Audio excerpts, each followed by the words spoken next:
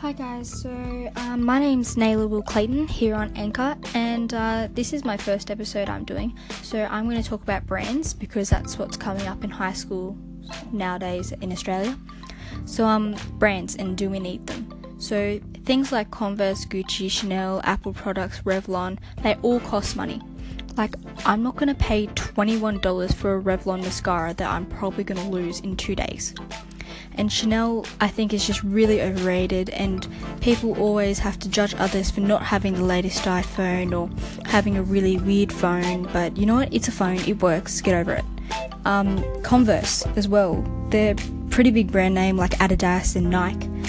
And like, a lot of people just can't afford to buy those sort of shoes. Like, they'd rather spend it on food for their family. So I don't think it's right that people keep on judging others because they don't have the latest things.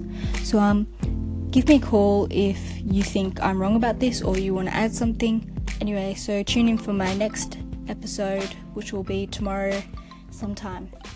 Alright, bye guys. I 100% agree with this topic you're talking about right now.